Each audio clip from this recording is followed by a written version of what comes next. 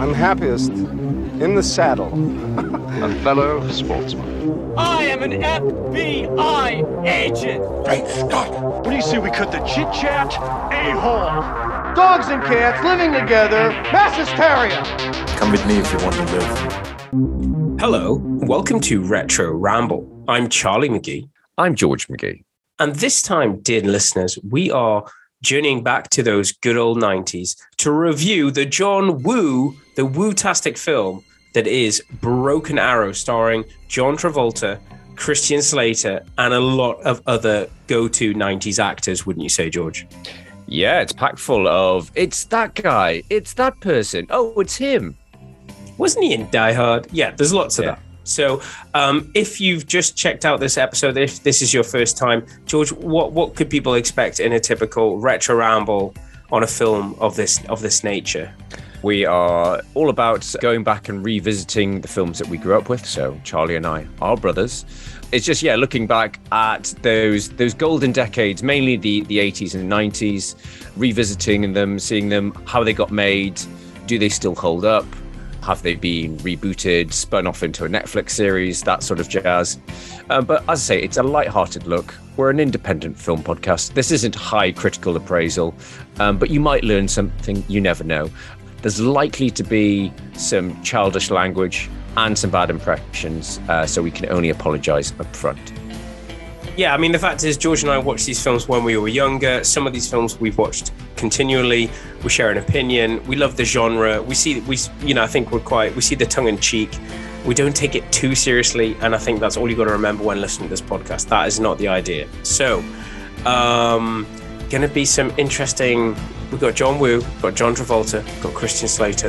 And we've got we've got Delroy Lindo. We've got lots of people to have fun with in this film. So mainly John Travolta. Mainly John Travolta, because another John liked him on the camera. If you've listened to our last episode, Masters of the Universe, George did this really cool thing, because he's just the geek that I am as well. He launched the trailer in IMDb live while we were recording, and it worked out really well because we didn't have to cut the audio, cut down the amount of work I had to do. Okay, are we ready to hit the trailer, George? We are ready.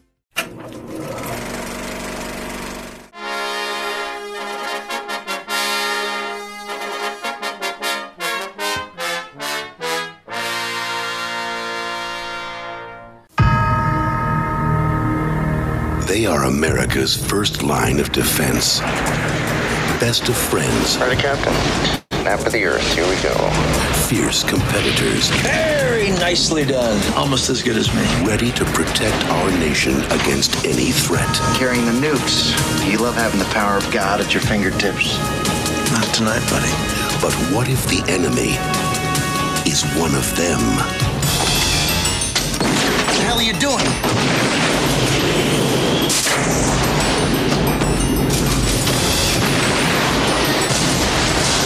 We got pilots down. Over here!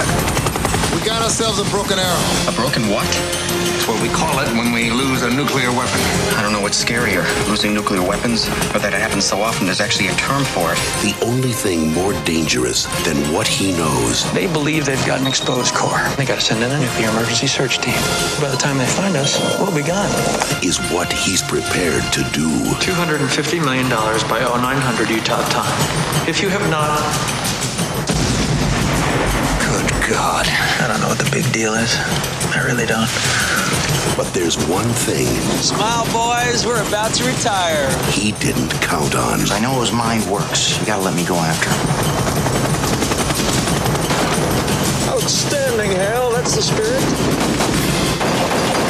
Would you mind not shooting at the thermonuclear weapons? And what are we doing? If you enter the wrong code 3 times, the nuke goes dead. Unless, of course, I already thought of that ahead of time. You just activated a nuclear warhead, my friend. John Travolta. You lose. Christian Slater. You're out of your mind. Ain't it cool? Broken Arrow. A John Woo film. Wow, just Wow. Okay, so it's 1990. This is a 1996 film. It's 1995 with the end of that, and you're at the cinema and you see a trailer. You see that trailer. We've still got voiceovers in 1996. I think that's the one positive to take from this trailer, because there was a moment when we lost them, and I hope they come back. But this had a voiceover. You see this. John Woo, what had he done up to this point? Like, how big was John Woo? I feel like he was breaking through, wasn't he? Because Face Off was a year later. We covered his first American debut, which was the JCVD, Jean-Claude Van Damme, Hard Targets. That was 1993. Obviously, we did that. We've covered that previously on a double JCVD feature. So check that out. But on that episode, we talked about some of the, whilst John Woo he was a very established director in Hong Kong, and he'd done some very successful and critically acclaimed action hits, including stuff like Hard Boiled and The Killer. He had a bit of a tough time on Hard Target, working, I think, just he didn't have the amount of freedom that he did in his homeland, and studio interference, and there was a lot of cuts. And I think Sam Raimi, who was one of the producers on Hard Target, had to sort of fight for John Woo to, get a lot of decisions his way. This is 3 years later, and I don't think Woo did any other films between this and Hard Target. So I think he was sort of licking his wounds a little bit and waiting for another great idea to come through that he take and turn into a Hollywood hit, essentially. But this doesn't actually start with John Woo. So I didn't realize, but it's from the writer of Speed. So Graham Yost. And obviously, after the runaway success of Speed, again, we've covered that on Retro Ramble. So check out that episode if you haven't. Speed was a smash hit. And obviously, Graham Yost, his name was kind of in demand. He was from a relatively unknown scriptwriter. He became a hot property after that. So I think Speed was 94, wasn't it? Yeah, I want to say 94. Could be 93, but I want to say 94. So he had a few scripts in development. One was called The Flood, which became another Christian Slater film, Hard Rain. Morgan Freeman. Yeah. But the other one was Broken Arrow. And it was greenlit by the studio, by Fox instantly, once they were able to get another hot property from 1994, that of John Travolta. God damn. So where did he make his Travolta connaissance? Travolta is rebirth, the rebirth of John Travolta. I always put this down as Pulp Fiction. Yes, yeah. So Pulp Fiction was mega hit, critically and commercially, was a huge hit for Tarantino. But it was, I think it's still probably one of the most popular sort of examples of an actor getting a second wind in their career. And that for Travolta, it brought him back in the spotlight, after he was doing various Look Who's Talking sequels, and people had kind of forgotten about him. He hadn't done much great work since the sort of mid 80s. And he was obviously, and I think he was he Oscar nominated? I don't think he won, but he was Oscar nominated, I think, for Pulp. I think both him and... But anyway, he was... anyway, he got an award for this film. I think MTV gave him Best Villain. I mean, maybe there was slim pickings, so he got some TV award. I'm glad he got an award for this, because he's really working hard. Oh my God. But he's in good shape. Compared to, say, both Face Off and Pulp Fiction, he's looking schlubby. Whereas in this... Maybe it's just uniform. Love a guy in uniform. And it's also lots of turtlenecks. But nobody's wearing a quasi turtleneck, not quite t-shirt, not quite turtleneck, like not full 50. Roger Moore. It's a fitty. Nobody seen comes up to the neck, but it's I could be wearing a turtleneck, but it's the 90s. I'm futuristic. But, I mean, he was crazy busy in those following years from Michael Pulp Fiction. So Get Shorty was 95.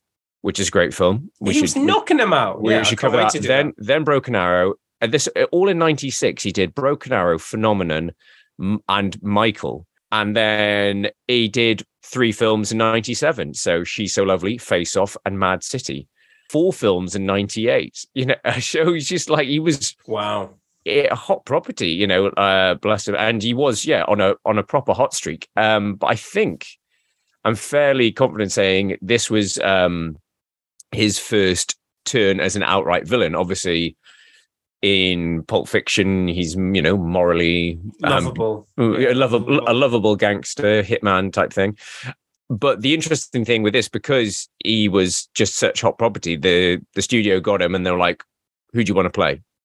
I think originally he was tipped. I'm going to be the villain. I'm going to do whatever I want. That's the thing I get.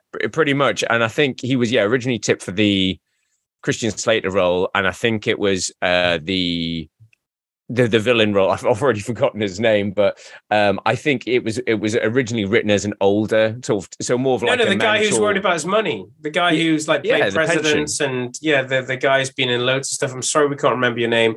You are a very good 90s character actor. Oh, he's been in loads of stuff. Oh, sorry, Bob Gunton. You talked about him. No, but I was saying originally was he meant to be the main villain or no? So originally, just in terms of the two leads, so obviously Vic Travolta ends up playing Vic Deakins, and Christian Slater is Riley Hale. Really realistic names. Well, maybe Vic Deakins, but originally, he Travolta was going to be Riley Hale, and the role of Major Vic Deakins was going to be an older actor, maybe someone like, I don't know, in their 60s or 70s. Yeah, some of the lines kind of suggest a bigger age divide than is on screen. That's the only thing that jives, is like they're trying to make Christian Slater look really young, and they're trying to, but they don't make Travolta look, obviously because he obviously said so. There's not, the way they talk to each other, they look like 3 years apart, don't they? Especially when they're doing the boxing. I don't know what the age difference was at that time. It's probably a bit more, but like, Christian Slater seems to be really holding on tight to his 30s, early 30s, and John Travolta is embracing his 40s and 50s. So I don't know, but they make them look very close together when they're doing that boxing. Yeah, it doesn't feel like there's a huge age divide. Which I totally forgot about. I forgot about the whole boxing fight at the beginning, but maybe it's not tracking. We're on DVDs by then, but I just forgot about it. Yeah. So yeah, I mean, I think that's the main sort of overview. The only other thing I would point out, apparently, the title and the terminology of a broken don't arrow exist. It's incorrect. So it's a made-up drug. A broken arrow is a situation when a warhead has been accidentally detonated or jettisoned, but not risking nuclear war. But when a nuclear warhead is stolen, it's known as an empty quiver, which obviously would have sound as good. Not as menacing as Broken Arrow. Yeah. So there you go. I also have some other facts of this film is very light on logic and realism, but we'll get into that. This was John Woo's second movie. I think there was still a little bit of studio interference. But I think the important thing, it still put them in front of audiences. It was a moderate hit. I think it was, so budget of 50 million, box office of 150. So I think that's, what would be deemed a modest success, but would obviously pave the way because he fell in love with John Travolta. And then the following year would be Face Off. Just a little bit. And we can talk about that as well. Do you have any other more production chat to No, it's pretty brief this time. Shall we move on to first memories? Let's do it. So George, what are your first memories of this film? So I think we have mentioned this a couple of times over the podcast. Well, just recently. We mentioned this on a podcast. I think when we said we were going to do this, you explained. Yeah. So, so I would have been, I think, 13, 14 years old. And when this came out, and I was at that sort of tricky age of obviously wanting to go and see, in the UK, 15 rated films and just being on the cusp. I did look quite mature for my age. And I was... He had sideburns. I was quite old looking and ended up being the popular choice to buy booze for my friends growing up, but that's a different story altogether. But yeah, I was desperate to see this because obviously it was there was a lot of hype around it, and I don't know how, but I somehow managed to convince Dad and Mum to take me to see it because I was like, I wanted to go and see it, and that was going to be the surefire way of oh, well, I'll get in because I'll be with my mum and dad. And I don't know, I don't know how I managed to like get it past dad by sort of saying, oh yeah, it's a good sort of thriller, you know, like a Tom Clancy thing. You'll love it. And dad just saw it for what it was and started. It was one of those things that I instantly regretted because he just started giving a running commentary of the film. And some of the key points were when he turned to me, George, how many helicopters are going to blow up in this movie? And Denver. We've been to Denver. Yeah, that was the other part where at the end where they're sort of like, well, is he going to go to Salt Lake City? Oh, hang on. No, he's going to do the rope-a-dope. He's going to go to Denver. And he just turns, we've been to Denver, haven't we, George? And I'm just like sinking lower and lower into my seat. And just like, I've made a terrible mistake. I've made a huge mistake. And I think dad knew what I was doing. He was just getting me back, essentially. Like, you've brought me to see this rubbish movie, this ridiculous movie. Don't expect me to take it seriously. Yeah, exactly. So that is my everlasting impression on this movie. For me, not as exciting, not as detailed or illustrative. I just remember having this on DVD and watching it. And I remember us enjoying, I think we talked about this before when we kicked off this podcast, we focused on the year 1997. And the point we were trying to make is that we were spoiled for choice. Our first 3 episodes were all about 1997 and the 90s. What can you say? Yeah, I mean, there was just so many great films coming out at this point, and this was up there. High concept before. High concept. What if one of the pilots like steals the nukes? But John Wooisms. I didn't see any doves. Did you see any doves? We had butterflies. Yeah, I know. I've made that note as well. It's like, I've got no doves. All I've got is bloody butterflies. I mean, even definitely a lot of slow-mo. A lot of slow-mo.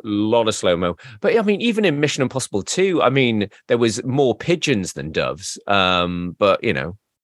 White pigeons. Like doves. Yeah. But yes, this is very much a 90s film through and through, isn't it? You've got your Hans Zimmer soundtrack. Obviously, we've talked about Hans Zimmer a lot, and you know, we were saying, you know, Gladiator was a sort of the big film for him, but you know, obviously he's cropped up on other films we covered, like True Romance. He's been knocking it out for years. Exactly, but yeah, this is a very sort of guitar twangy ding ding ding ding ding ding that would again with like the raise its head in Mission Impossible 2, or like the Utah desert. That was very much in like Mission Impossible 2. In Mission Impossible 2.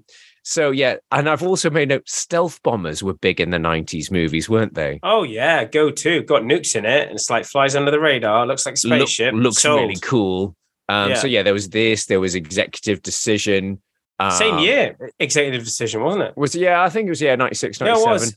Steven Seagal dies in the first 10 minutes. Shut up and take my money. Spoiler alert, Charlie. But it's all right because we have Kurt Russell. So yeah, I mean, I think there was plenty of others, but it was very much a big 90s thing. And there's a lot, as you say, there's a lot of familiar faces in this. So you've got Kurtwood Smith, you know, Clarence Boddicker from RoboCop. I can be a good guy. But I think he does. Speaking of Seagal, I think Kurtwood Smith turns up in a very similar role in Under Siege 2. He's I think he's the general. He's general exposition of, we've got Ryback. He's the man in the room in Under Siege 2 as well. So I think he was doing well in that sort of authority figure role. This is all for pre-Malcolm in the Middle. Or at the same time. Oh no, he was Kurtwood Smith was. Oh, sorry, 70 shows. This is pre-70 show, isn't it? Yeah, and then he would fall into that as a sort of defining role. Yeah, I saw him. He's still going, bless him. He turned up in a very good series I watched recently on Disney Plus called The Dropout. I was just going to say, he popped up when we were watching that as well. I was like, I know he's from RoboCop. And a very almost unrecognizable Michael Ironside pops up. Who've you eaten? No, it's the guy who ate Michael Ironside. That's what I want to say. No, but he is, because I was like, I know that voice from watching The Dropout. I know it. It's just like, oh my God. It's like, he's so big. I mean, you can't say he's fat. He's just big. He's just a big unit. And he's just like, he's got this enormous neck, and you just want to say the words, say the line. Sucked his brains out. Like, That would be a dream come true. But anyway, we can talk about our love of The Dropout offline. But yeah, if you haven't seen it, check it out on Disney Plus. It's a very good show. Just for Michael Ironside and Kurtwood Smith. And yeah, there's lots of people together again.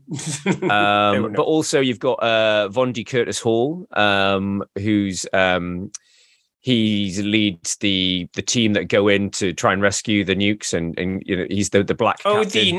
the Nest team, the guy from Die Hard. Yeah, Die Hard baggage fight, and also my prince from Coming to America. Of course, yeah. And yeah, we talked on earlier, but Bob Gunton, who plays the warden from Shawshank, as where's my money? I want my money. I've invested in my team. You've killed more people. Yep. This isn't part of the plan. And also Frank Whaley, who is a Pulp Fiction reunion of, you know, the say what again? Yeah. I saw the fact that he's there dealing with Travolta. They're in the same room. Yeah. And also, who's the other one? The other person I spotted like being lost? Well, I mean, there's the fact that the girl, the Terry, the Ranger, she was in Pump Up the Volume with Christian Slater. Yes. So Samantha Mathis and Christian Slater have appeared in a few films together, and as a result, unsurprisingly, they were dating for a time as well.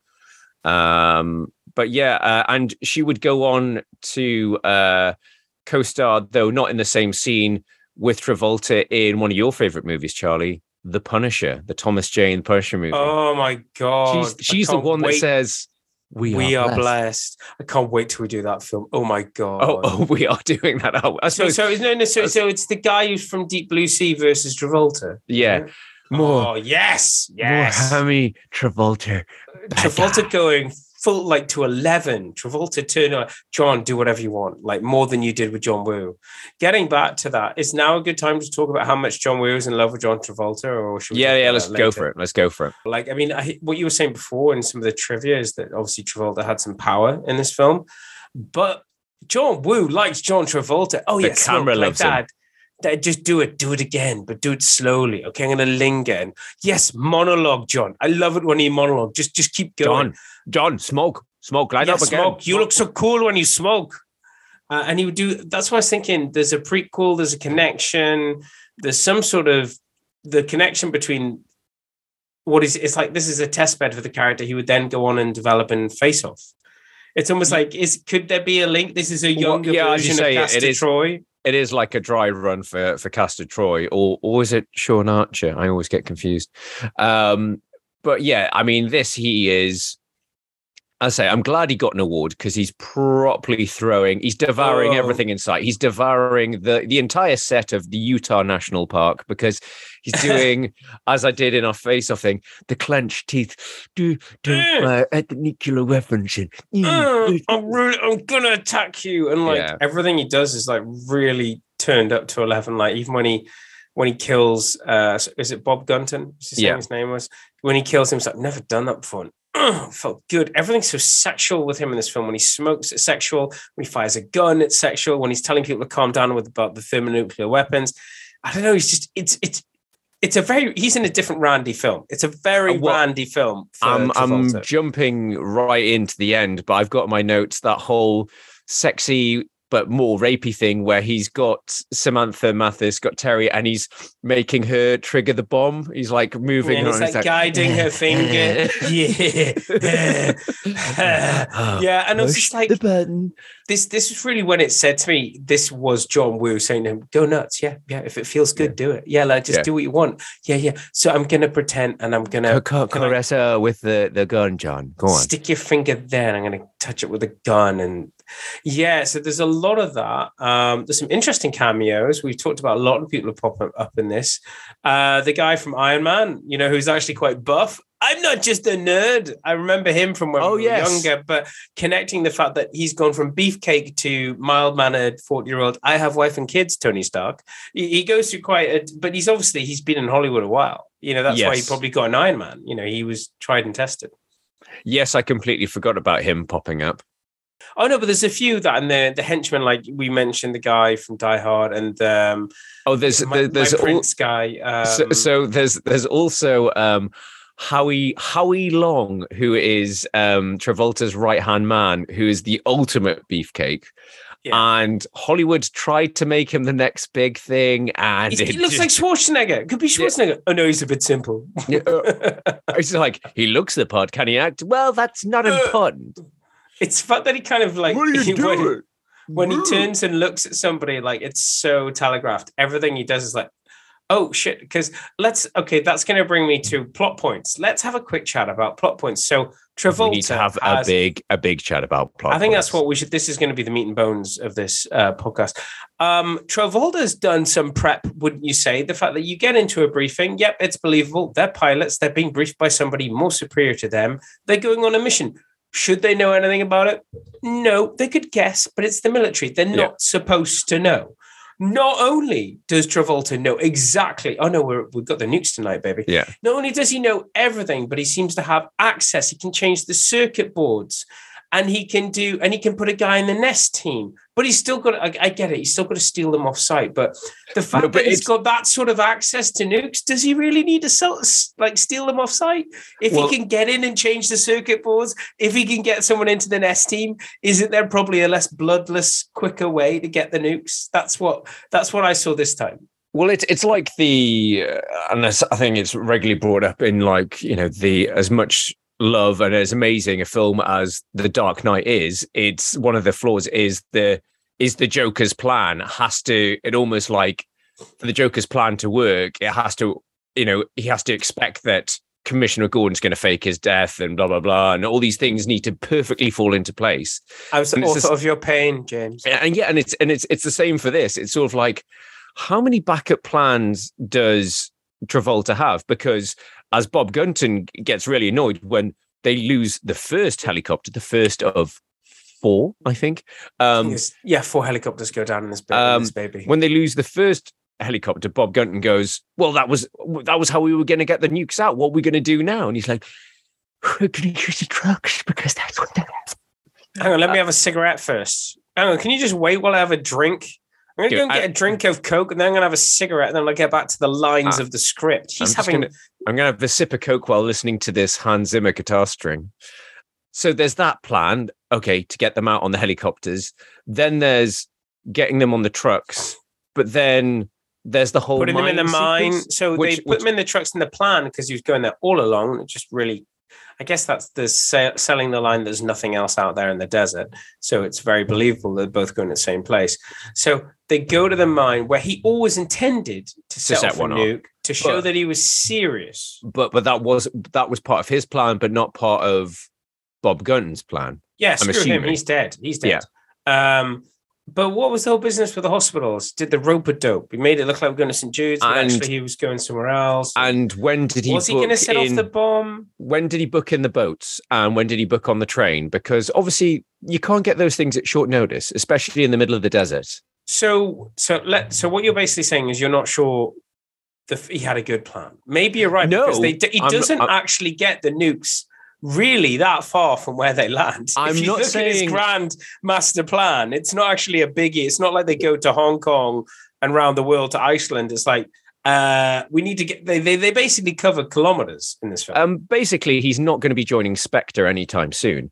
But no, I think it's not a good plan. It's just the fact that he has multiple backup plans because he knew there's so many of them were going to fail. I knew the helicopter would fail, so I've got the two Humvees, and then if they were going to take them to a boat, and then the boat's got like 6 fucking kegs of petrol because all boats have that amount. I was like, John Woo, calm down. Then you go to train everywhere. There's fuel everywhere because we need to blow shit up, but. I've never been on vehicles that's seen so much like just amount of fuel around. And as you say, you know, in terms of there's a lot of payroll there. There's a lot of staff. There's a lot of vehicles. There's a lot of staff in a lot of places. There's a lot of contingency. What if the plan went ahead, they got them out in the helicopter, you still got to pay the boat guy. You still got to pay for the train. What's going to happen with the guy, Shepard, the guy on the train who's looking forward to his money until he dies 30 seconds later? The guy's face in the helicopter when he's like, don't press start. And the guy's face is like, but what? You mean this button?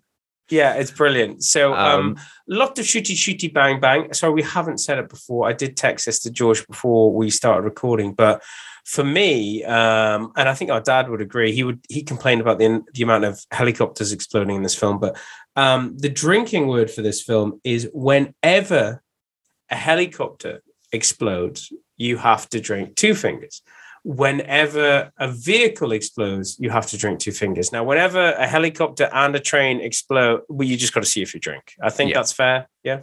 Oh, absolutely. A lot of explodey bang bang, the whole thing in the mine. Let's have a shootout for no apparent reason that doesn't take the plot along at all, or maybe. But it's that is that, and I suppose the ending is the only sort of John Woo flourishes. Otherwise, it could just be a kind of run of the mill. Yeah, and I think that's why he got them. Yeah, so there's not enough of me in this. There's no doves. There's no doves, but I'm still going to have Christian Slater diving down a mine with 2 pistols, and in terms of the back-to-back talking through walls or talking, lots of bickering whilst holding guns. That would become obviously done to better effect in Face Off. Yeah, this is such a preamble to that, both for John Woo and John Travolta and cinema. It's like, you like that? Well, this is better. The guys in the room thing. So, and I think that's it. I was trying to work out, well, why is Face Off such a better film? And yes, Face Off, as we've already covered, again, one of our first episodes, is Face Off isn't a subtle film, but the action, it's a great action film. And I think, and it's a ridiculous plot, but it somehow pulls it off. Whereas this, it's a ridiculous plot, and I don't think it's really. I think the plot kind of ties itself up in knots. And the thing I've wrote down is the fact that he's got all these backup plans, yet Christian Slater always manages to catch up with him on foot, and they're in the desert. So. Yeah. And there's at one point Christian Slater falls out of a Humvee and then manages to catch up with it. Yeah. So yeah, they just magically seem to pop up, and there's the whole bit that doesn't explain where he gets left off the boat, and he just goes, what am I going to do now? And there's obviously like a reel missing, because all of a sudden he's just been picked up by the military, and it's like, okay, how did that happen? When did they turn up? Just go with it. So yes, there are some magical jumps in logic. I was going to say there's also some creative liberal uses of the term again, a very 90s thing, EMP, electromagnetic pulse. Shall we talk about that now? What's that to say that isn't explained in GoldenEye? That is true. So apparently, these are facts. I think they might have been off on IMDb. So again, take with a pinch of salt. So turning off electrical equipment does not protect it from EMP. No, because it would shut down. Yeah.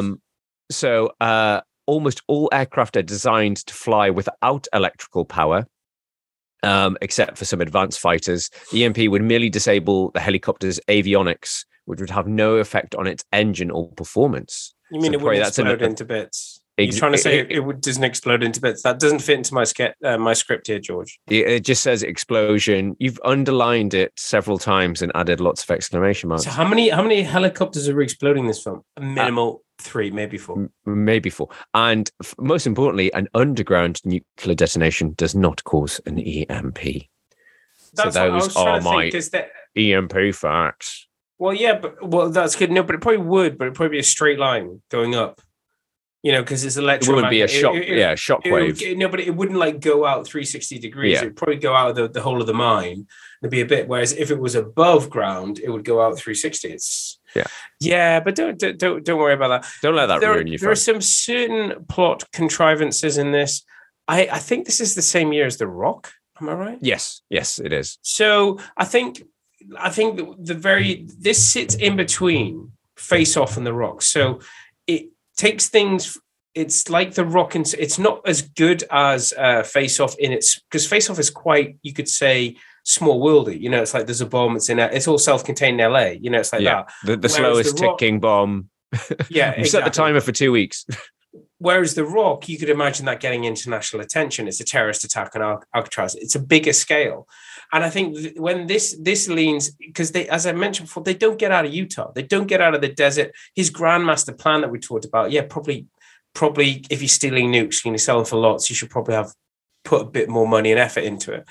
But it's very small scale. It's like everything seems to happen in the desert. There's no changing location. So my issue with this film is that it probably borrows too much from what would go on and be successful in Face Off, and not enough from like The Rock. It should have been grander. It should have been, imagine that they get the nukes out of the thing and he sends them in two different directions, and you've got like two different things happening in different cities and, blah, blah, blah. But that's Mission Impossible right now. It's all like two nukes in two different locations. Well, that's it. The thing that, I think, Woo obviously is trying to, and I think the whole point of the script, it's trying to be, and even the title as well, there's a Western called Broken Arrow, and I think that's what it's trying to be like a modern Western, but with nuclear warheads. And I'm surprised that Travolta, he may have had another backup plan involving horses, but maybe that's where it was going. Maybe that's where John Woo was taking it. But he shows this in Hard Target. He shows this in Face Off with the standoffs. And I think it's like what he loved about American cinema. So I think he came over and I think he was like, I'm going to make films, but I'm going to show you American cinema. But it's the stuff that he liked. It's obviously that John Woo was a guy who Westerns, we wouldn't have John Woo had it not been for Westerns. And he took them to a different level. And without John Woo, we wouldn't have The Raid. And without The Raid, we wouldn't have John Wick. And thank you for the gunfights we have today. It's from the Westerns. But the other ridiculous, again, we are picking apart the plot. So apologies. I'm not. You are. I take it face value. It's like totally believable. Totally believable. But there's the bit at the end that they just send Christian Slater in a helicopter with Delroy Lindo piloting. It's like, where's the rest of the army? If you know that there's some nuclear warheads, there's a freaking nuke on board a train going through Utah desert. Not very far. Not very far. But why did you just send one man? And the fact is, when they open the door, they're like, oh, it's a surprise. There's a helicopter. There's a helicopter right outside the train. I know a train's noisy, but what would the government do normally? Be like, well, it's like if for movie plot contrivances, like, well, you got to know if they're armed. Like they say in this film, well, no, a nuke can lie in burning in fuel for 5 hours without exploding. So wouldn't they just blow up the freaking train? It's like, we found the nuke. It's there. It's like, okay, so what do you want to do? Well, we could send in some fighters. We could probably blow the train off the tracks and pick up the nuclear. Or what else could we do? Well, we could send in, we've got Delroy Lindo and Christian Slater with a couple of machine guns. We could send in, an airman who's probably not going to be practiced in hand-to-hand combat and gunplay. But let's gloss over that because it's an exciting story. Yeah, where's SEAL Team 6? It does fall apart a little bit. But I keep talking about, this wasn't the finished product, but it was a stepping stone. Like, look, yes, it's a stepping stone for John Travolta. Stepping stone for John Woo. Christian Slater would go on and then make what I think was probably a very bad move, because Morgan Freeman survived that flood film a lot better than I think Christian Slater. I don't think he did much after that. That's my feeling. Well, his kind of comeback was a lot later with Mr. Robot, wasn't it? Yeah, which is still doing well. I think, as we might have mentioned before, we think they went too big too quickly, and they've been anyway. But Mr. Robot's good, and Christian Slater's good in that. I just feel like, there's a certain, you could get typecast, and I feel like he'd done Robin Hood, then he did this, then he did what is the flood film? It's called something Hard Rain, not Chubby Rain. Chubby Rain. It's Hard Rain. And that was like him over. Maybe he was in another rom-com, but that was the tail end of his He was in very, very bad things as well. And I think that's the thing with Christian Slater. I've not seen Very Bad Things. Have you not? No, it is. Good? It is. It's one of those. It's like a murder horror type thing. Maybe I have seen it. It's like a very, very black comedy. Yeah, it's like Stag Do. Is it a bit like Scream? It's like a Stag Do where a guy accidentally kills the prostitute and they have to cover it up, and it just ends up going worse and worse and worse, and it's ridiculous, but it is. Yeah, good fun. I might have seen that. It's 90s trope, which is what this film is. I mean, what else do you want to say about this film in terms of summing up? This film is very much a sum of what was going on at the moment, and other films from the same era are available, but we enjoyed this.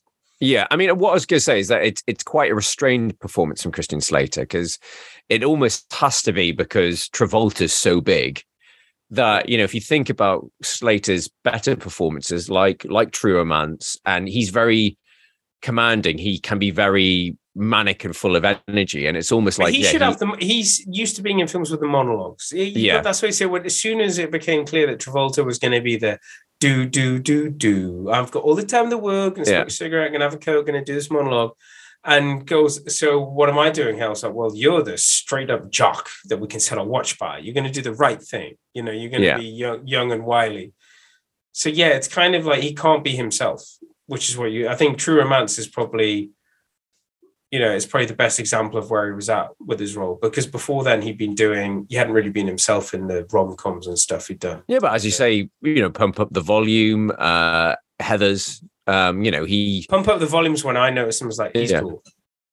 Yeah, I mean, and he did, you know, get that label quite early on. He's, you know, he's a new Jack Nicholson. But yeah, I just don't, I think this is one of his lesser roles. Obviously, yeah, it's not the best. I would say, I don't know about how you feel, but after watching Hard Target and this after years in the wilderness, I would probably be more inclined to go back and revisit Hard Target than I would on this. I don't know how you feel, because if you want Woo and hammy Travolta, you've always got Face Off. Yeah, no, absolutely. Like, I think that's it. It's like, Woo, you it's a go-to. It's like, do you want to watch Broken Arrow? Yeah, sure, after Face Off. And what's the film that you'd probably watch before? I mean, we chose Face Off. It was our second episode, I think, or first or second episode. We did Air Force One, we did Face Off, we did Starship Troopers for our first 2 episodes. And that's obviously what we would have reached for back in 2017 when we started. But now, you know, what about you? What would you go for? Would it be Face Off? Would it be this? Always Face Off. Yeah, always Face Off. Yeah. So yeah, I mean, I think it is an important stepping stone for Woo to make Face Off, and it's a very middle of the road. It's not a dull movie. It's got some, I say, yeah, Travolta does have some good quippiness in it, but you can tell, because I think we talked about this in Speed. I think Speed's script was punched up a bit by Joss Whedon, who's very good at the sort of, you know, the one-liners, whereas some of them don't land as well in this. But I think Travolta, it's worth a watch, I'd say, for, you know, you've got some entertaining action and for Travolta's performance. Okay, so anything else we need to cover off? Are there any coulda, woulda, shouldas that are worthy of mention? Yeah. Okay. I've got several, but it's for neither of the lead roles. Okay, well, this should not be interesting, but it is definitely. No, it is interesting. Okay, yeah, here we are. Coulda, woulda, shoulda. Your scientists were so preoccupied with whether or not they could that they didn't stop to think if they should.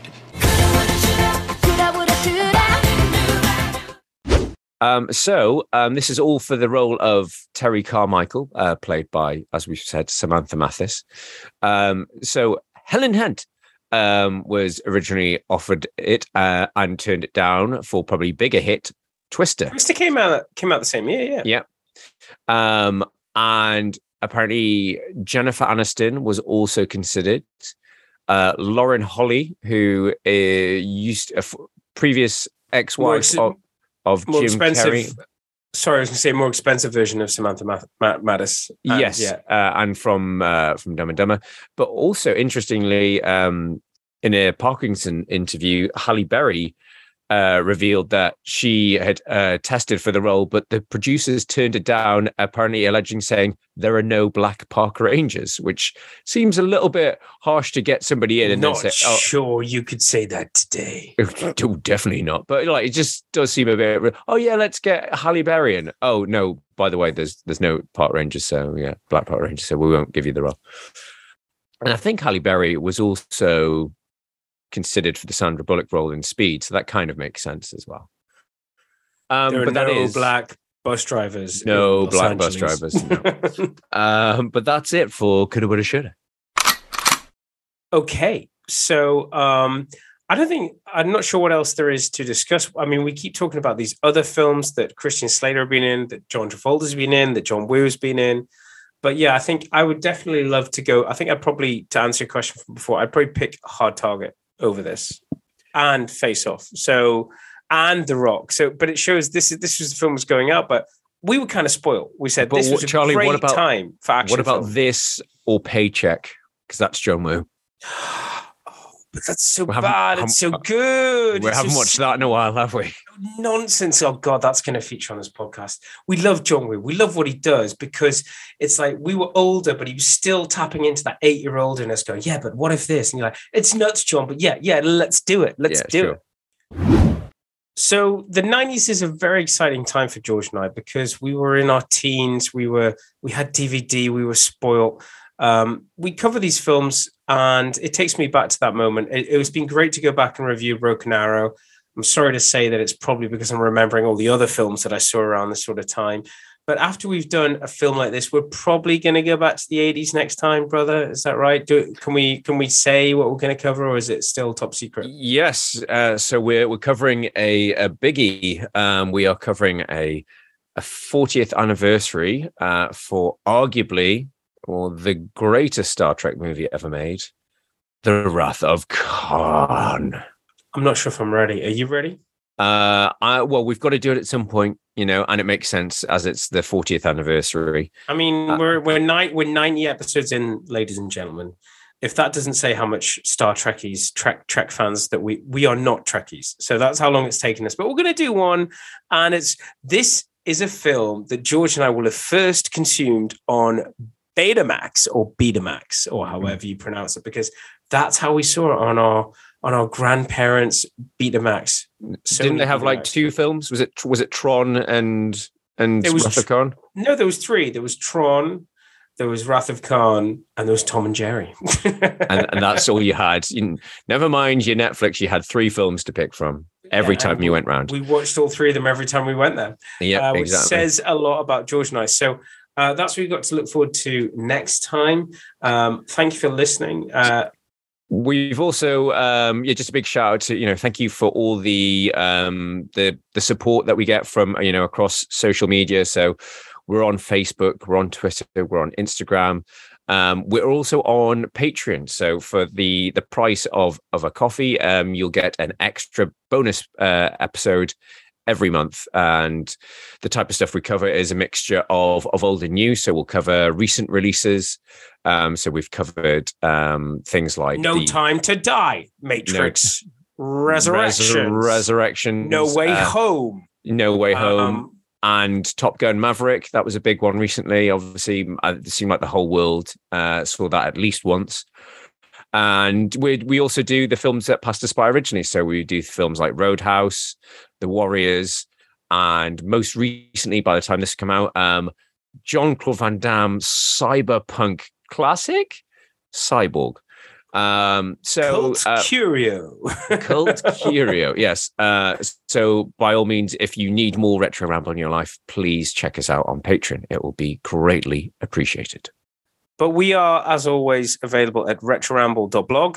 We're on all the social medias, and you can even send us messages via our website or on Facebook or Twitter. So don't be shy. Everybody who signed up for Patreon, thank you. There's more content coming. There's more Bond stuff because Bond is 60. As we've already said, there is some very exciting retro. I think we're going to cover, we talked about, there's a new Predator movie debuting on Disney Plus very soon. So we're going to be covering that on Patreon as well. Exciting!